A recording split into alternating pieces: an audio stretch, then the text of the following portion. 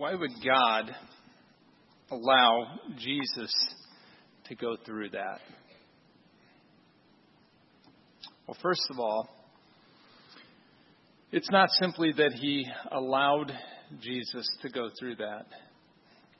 It's that he wanted him to go through it. As painful as it must have been for the Father to see this and witness this, it was his will. Isaiah 53:10 prophesied it was the Lord's will to crush him and cause him to suffer. And this because God found it necessary for our salvation. Because what we find in God's character is perfect moral holiness and perfect justice. We also find that he demands a punishment for sin. We expect that. Sin and evil has to be punished if there is a perfectly just God. It can't be ignored. And this is a punishment that you and I could not bear ourselves. It would have meant eternal separation from God. How terrifying it would be if that were all we could say about God.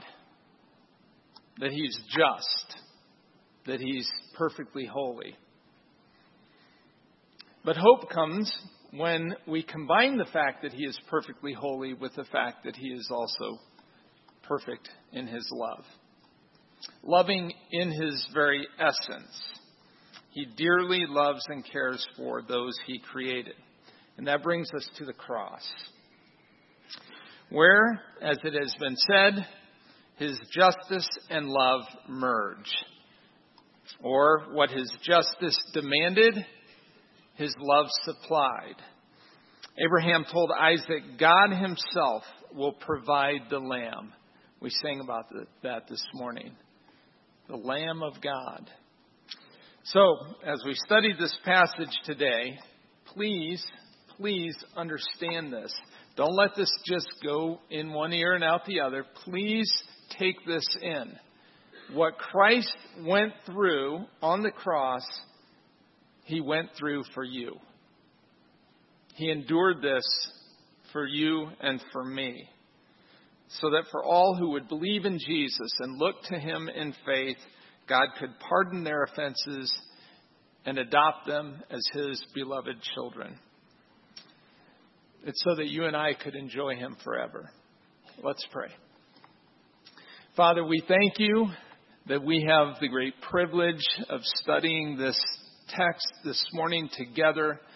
Oh Lord, please open our hearts to you. Help us to be humble. Help us to be ready to receive. May all the focus be on you and on your Son, and be glorified, Lord, in us. Father, we this morning remember those who can't be with us, those who are sick, those who are suffering from illnesses and injuries, for those who are away from us, who are traveling, those who are in Florida, our dear brothers and sisters there. Lord, we also remember our brothers and sisters all over the world, those who are persecuted for the sake of your Son. We remember especially those in the Central African Republic who are persecuted, and we ask, God, that you continue to strengthen them. And Father, for those who are hungry, we pray that you would meet their needs. We pray, God, for improvements in their conditions for the whole country, but especially for our brothers and sisters there. We ask that you bless them and give them strength, and give them joy, and give them relief from their trials. We also remember those who are working in the Dominican. We lift them up, and we thank you for our partnership with them in the gospel. We ask that you bless them and the work of Jonathan Worthington. Father, we pray that we would take seriously the charge that you've given us to be your ambassadors right here. Lord, we know that there are many with whom we cross paths regularly who do not know you, who are dead in sin. And we pray, God, that through our words and through our lives and through our love, that Jesus would be seen in us. God, please bless our time together now, we pray. Amen. At this time, kids, you can go with Mrs. Graver. She's going to take you back to the nursery. Just a reminder, please be very cooperative and well-behaved as she teaches you your song for Christmas.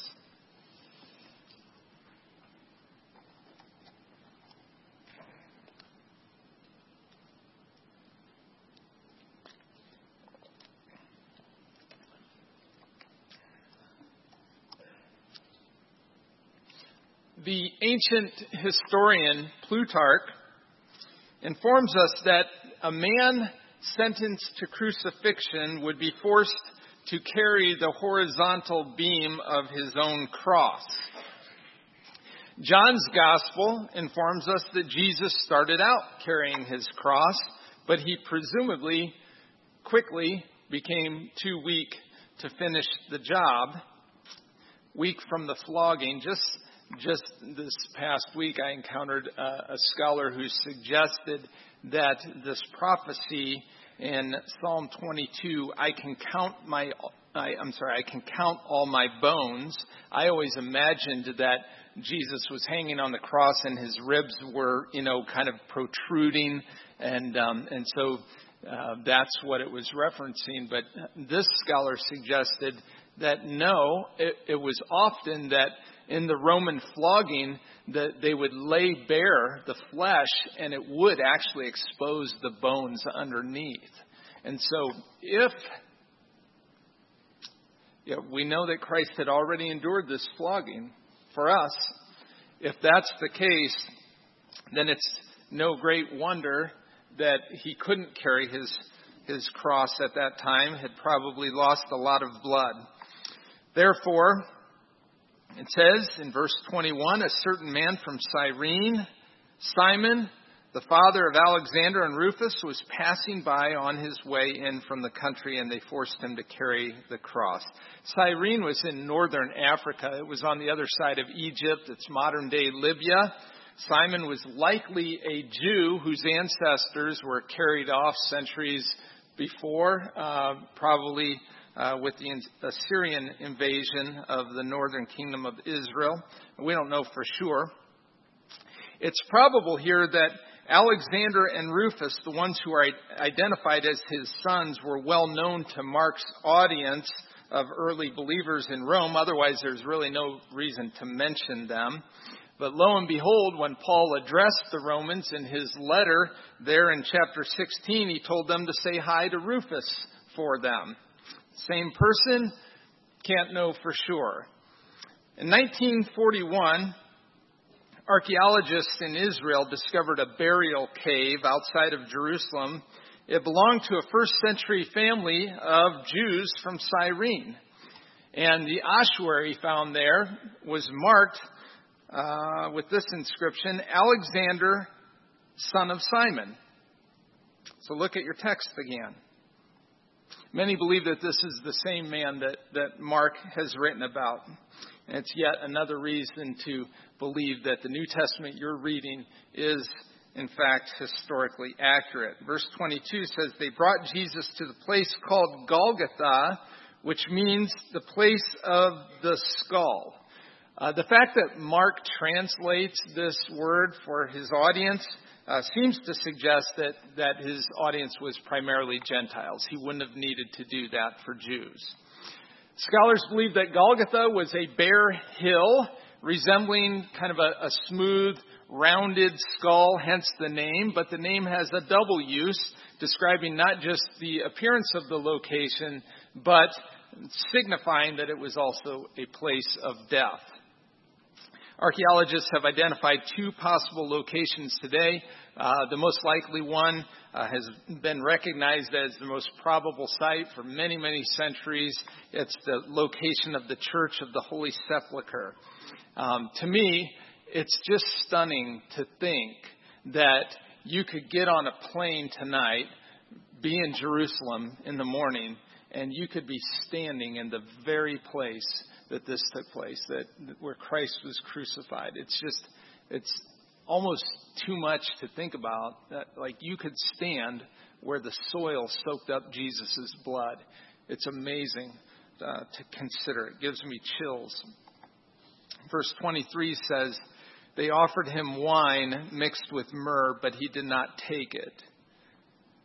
Myrrh was known to have narcotic qualities.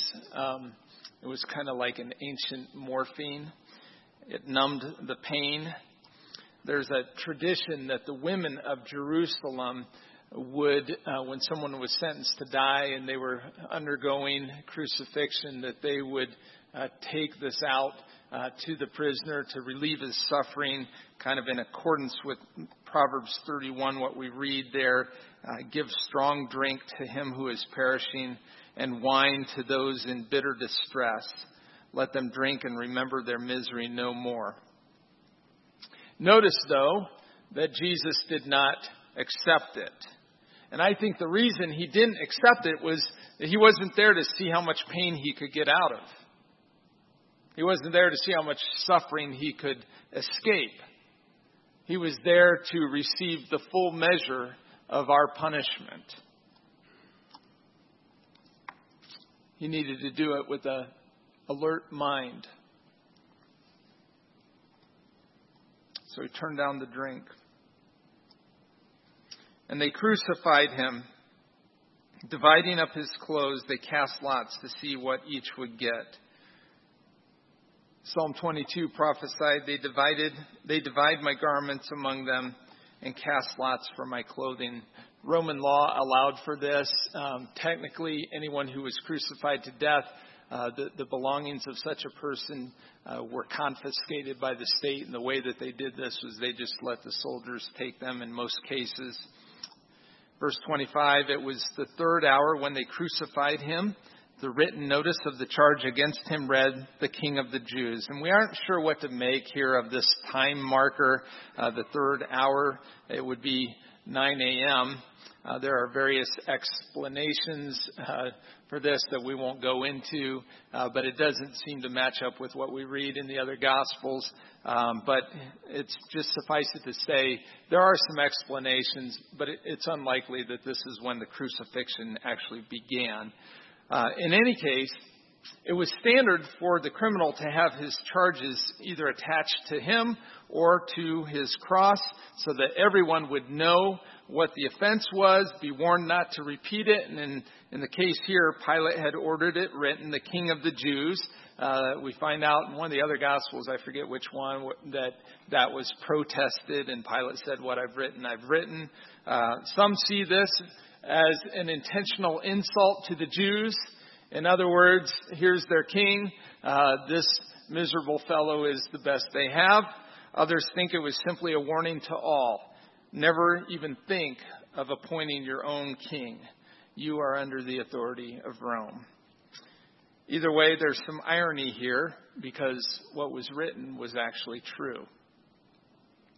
They crucified two robbers with him, verse 27, one on his right and one on his left. Isaiah 53 had prophesied he was numbered with the transgressors.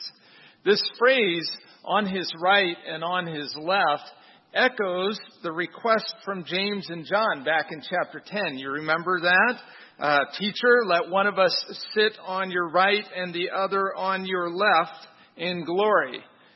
And Jesus basically said, you sure you're ready for that? The sons of Zebedee wanted glory. Jesus tried to tell them at that time that what they were really asking for was suffering. At Golgotha, they see it. Those who passed by hurled insults at him, shaking their heads and saying, so, you who are going to destroy the temple and build it in 3 days, come down from the cross and save yourself. Psalm 22 prophesied, all who mock me, all who see me mock me. They hurl insults, shaking their heads. Now, of course, Jesus never actually claimed that he would destroy the temple, right?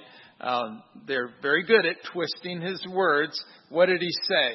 We read in John that he said, destroy this temple and I will rebuild it in 3 days. He didn't say, I will destroy this temple. So basically he's saying, you destroy this temple and I'll rebuild it in 3 days. And we know he was talking not about the temple in Jerusalem, but about his own body.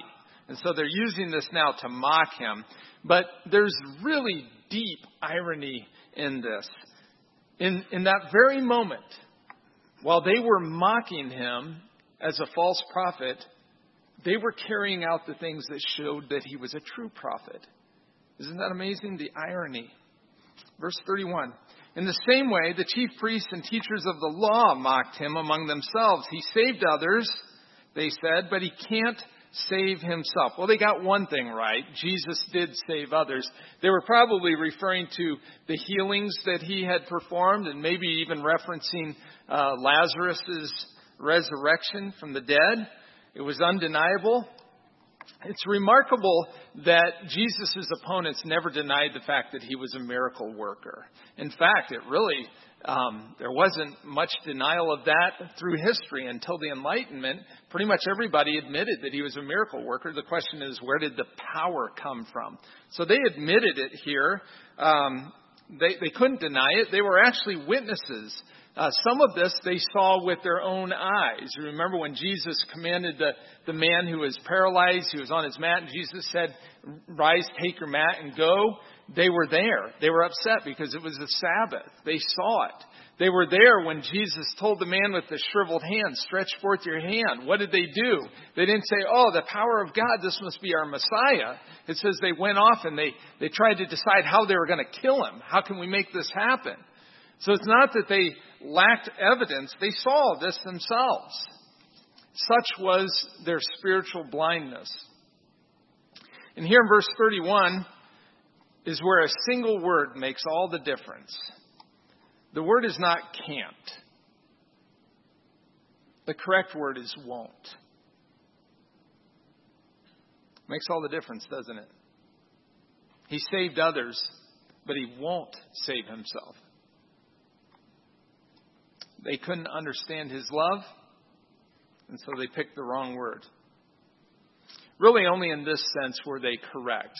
It would be true to say that he can't save himself if he was going to save us. He wasn't there to save himself. He was there to sacrifice himself. He was there to save us.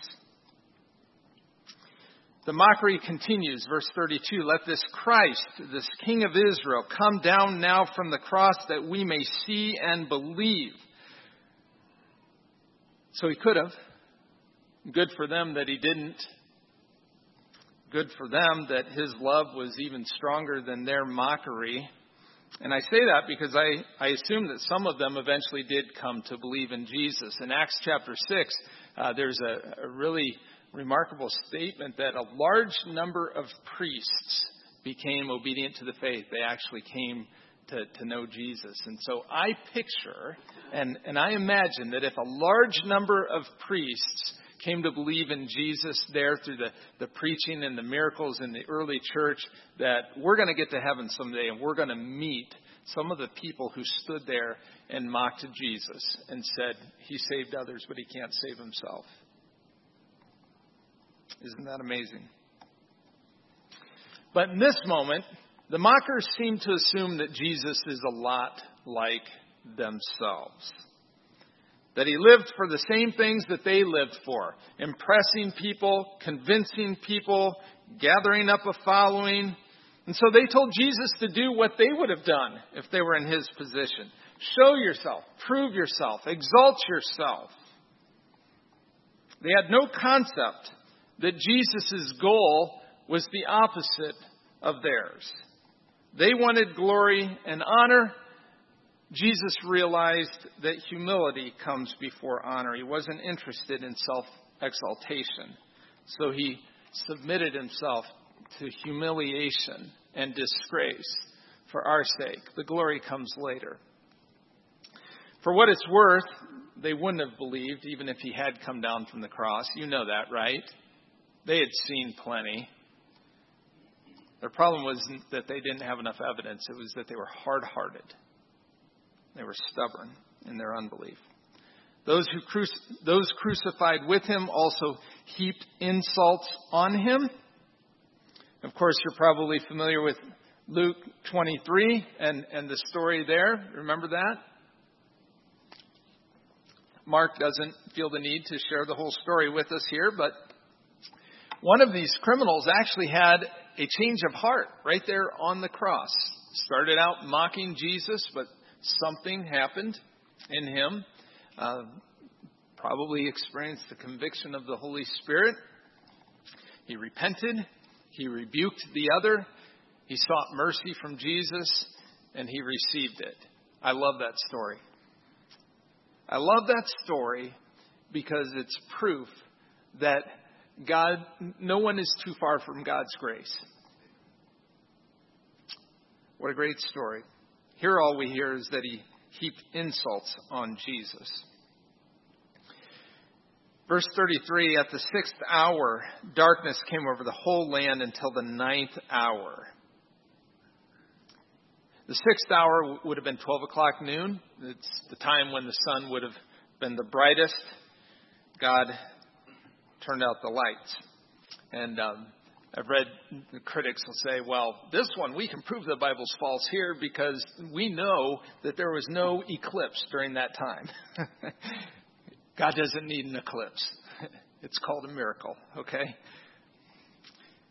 There are parallels here to the time leading up to the first Passover. I think sometimes we picture it just getting dark. I remember one time when I was a kid, about that time, it was Good Friday, and the sky kind of got dark and it got stormy. And I remember thinking, I wonder if this is what it was like, because it was that time in the afternoon. But I don't think it just kind of got a little bit dark, like the clouds went in front of the sun. What's implied here is deep darkness. And so we think back to the time before the very first Passover, when darkness covered the whole land of Egypt, not for 3 hours, but for 3 days. Exodus chapter 10. The replacement of light with darkness signaled that a curse had fallen on them. And in this case, the curse had fallen on Jesus. Here's what Paul writes in Galatians chapter 3, and he's quoting from Deuteronomy 21. Christ redeemed us from the curse of the law by becoming a curse for us.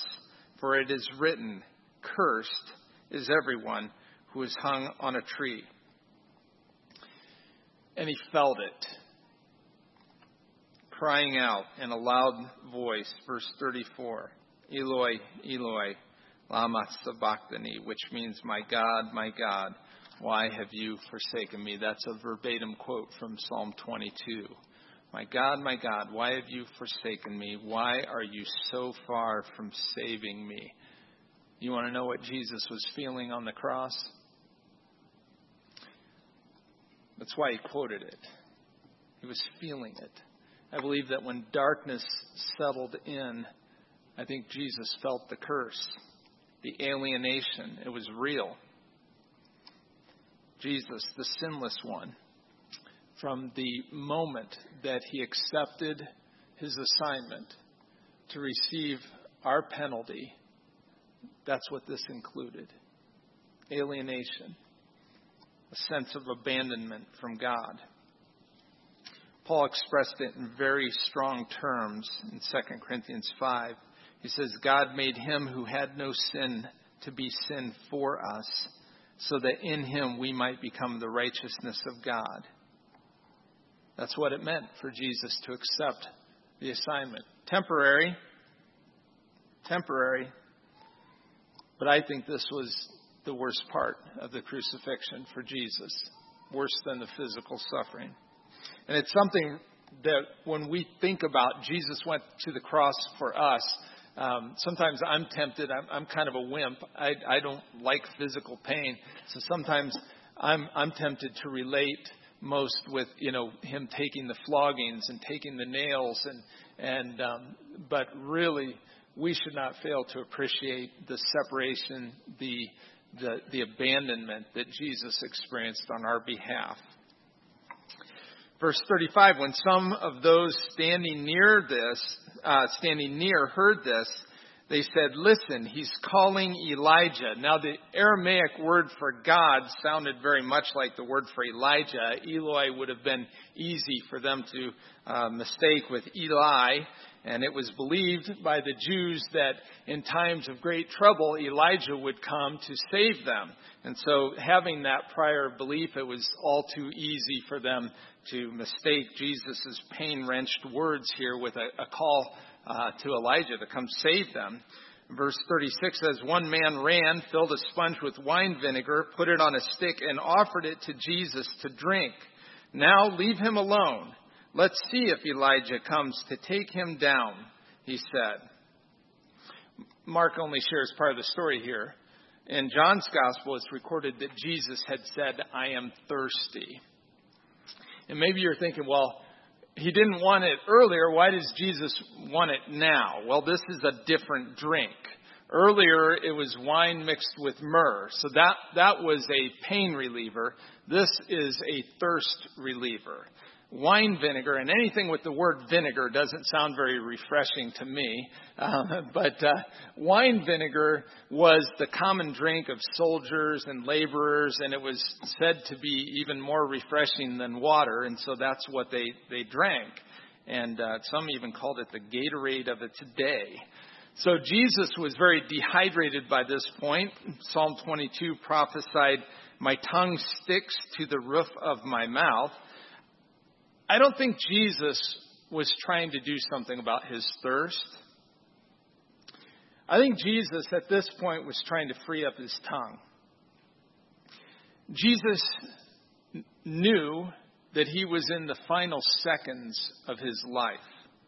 And he had a very important announcement to make before he died, something he needed everyone to hear. Mark doesn't tell us what he said, only that with a loud cry, Jesus breathed his last. But John tells us what he said. He cried out, "It is finished."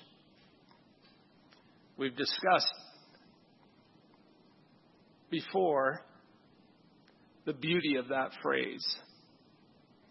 The beauty of that phrase, "It is finished," for all who rest in Christ and his work. Isn't that a beautiful phrase? I think that's why Jesus called for the wine vinegar. He wanted us to hear that. The curtain of the temple was torn in two from top to bottom. There were, in fact, two curtains in the temple. The outer curtain kind of hung between the forecourt and the temple itself. That was the outer curtain. It was visible to everyone. The inner curtain separated the holy place from the Holy of Holies. And the text really doesn't tell us which curtain was torn. It's often assumed that it was the one that closed off the Holy of Holies from the sanctuary. And if that's the case, the symbolism is rich. Only once a year on the Day of Atonement was the high priest allowed to enter the Holy of Holies, and only the high priest, and he would make atonement for the sins of the people. But now, on account of Christ's sacrifice, now we have Christ making this once-for-all sacrifice. And so now we have access to Jesus, and the temple curtain is torn, and we can go right into the Holy of Holies. Now, the problem with thinking that it was the inner curtain that was torn is the fact that it would not have been a public sign. It would have only been a sign for the priests. On the other hand, if the curtain that was torn was the one that was at the entrance, it would have been public and everyone could have seen it, and it still would have signified that God was making himself accessible.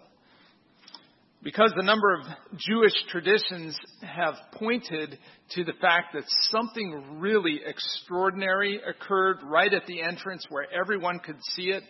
These are Jewish sources that say this. A lot of scholars think that it was actually the outer curtain that was torn. I don't know for sure.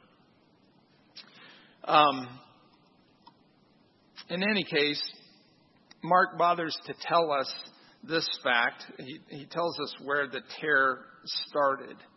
And that's something you could just kind of read over and miss it, but it's important.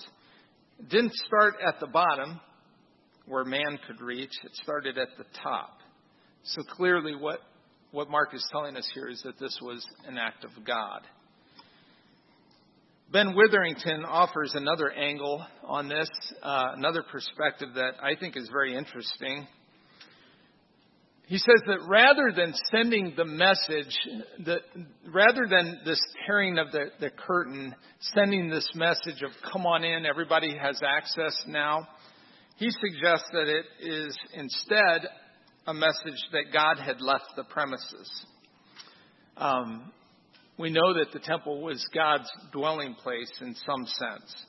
And so he suggests that the tearing of the curtain was actually a sign of judgment, that God had abandoned the temple that he had left.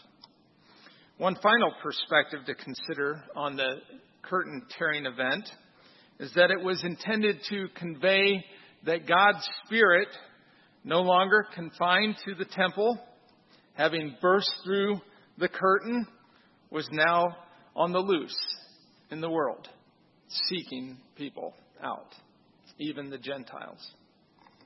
I think that's an interesting thought.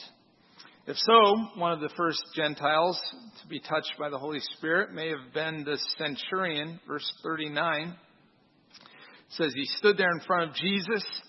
He heard his cry and saw how he died and said, surely this man was the Son of God. This is basically the same testimony that the Father gave of Jesus at Jesus' baptism. This is my Son. So you have now the religious leaders. These are the people who studied the law like nonstop. It was their life to diligently study the law of Moses. Jesus even said that. That's what you guys do. They were supposedly looking for their Messiah. But when their Messiah was 3 feet in front of them, they're looking out on the horizon. Even now, you've got these messianic prophecies from Psalm 22 just playing out so perfectly, so vividly for them. And they're just all the more blinded by their hatred and their sin. They cannot see their Messiah for who he is.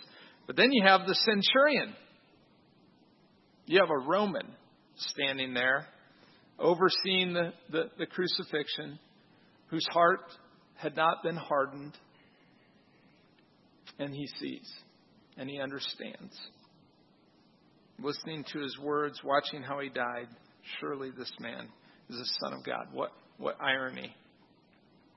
Also present there, verse 40 says, some women were watching from a distance. Among them were Mary Magdalene, Mary the mother of James, the younger, and of Joseph, and Salome. In Galilee, these women had followed him and cared for his needs. Many other women who had come up with him to Jerusalem were also there. I think it's safe to say that Mark holds these women up to us as examples of loyalty. They weren't the only ones held up as examples, as we're going to see.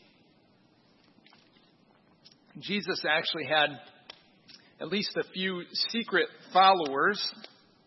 And we learn from John's Gospel that one of them here was a member of the Sanhedrin himself. And he did not go along with their decision to condemn Jesus. We learn that from Luke. Verse 42, it says, it was preparation day, that is, the day before the Sabbath. So as evening approached, Joseph of Arimathea, a prominent member of the council, who was himself waiting for the kingdom of God, went boldly to Pilate and asked for Jesus' body. It was common practice for the Romans to extend the humiliation of the crucified person even beyond his death. Like they were interested in humiliating him when he was alive, and they were interested in humiliating him when he was dead as well. And so they would even leave the bodies up on the cross for days so that everybody could behold their disfigured appearances, and so that the birds could pick away at the flesh. Sometimes it was even forbidden by them that anyone should even mourn the death of a criminal, at least in public, especially for those who were treasonous. The Roman historian Tacitus informs us that crucified traitors were also forbidden burial, making the request of Joseph here apparently an appeal for an exception.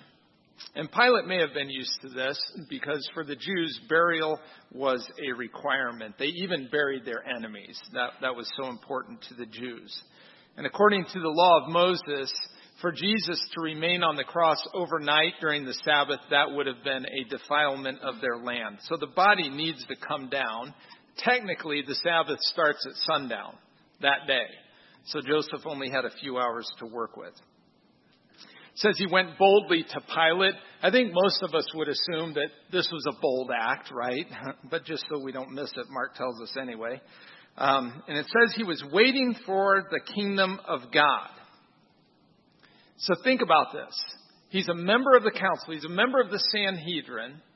And amidst all that unbelief, Joseph had put his hope in Jesus as the king of the kingdom. And now his secret is out. There's no more hiding it. So Joseph's action was bold on two levels, really. What was the occasion for the disciples to go off and hide in fear? It became the occasion for Joseph to step out, to make himself known and to identify himself with Jesus. Verse 44, Pilate was surprised to hear that he was already dead. Summoning the centurion, he asked him if Jesus had already died.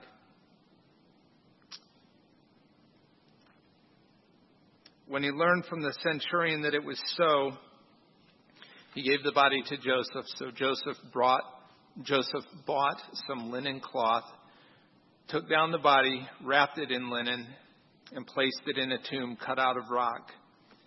Then he rolled a stone against the entrance of the tomb.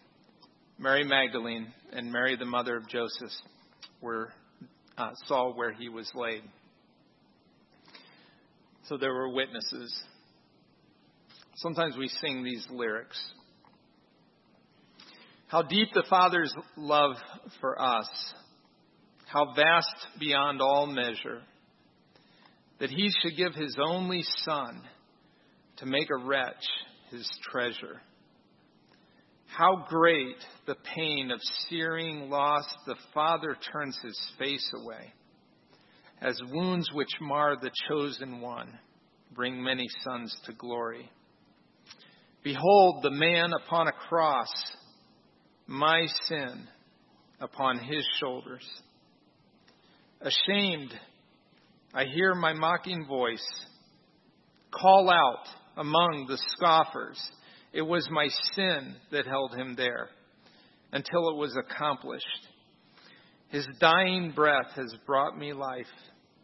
I know that it is finished. I will not boast in anything. No gifts, no power, no wisdom, but I will boast in Jesus Christ.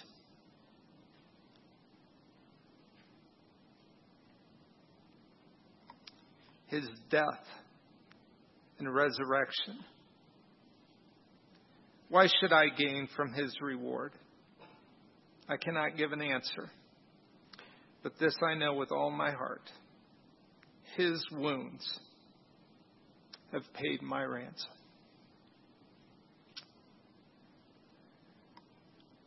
Why did he go through all of this? He went through this for you.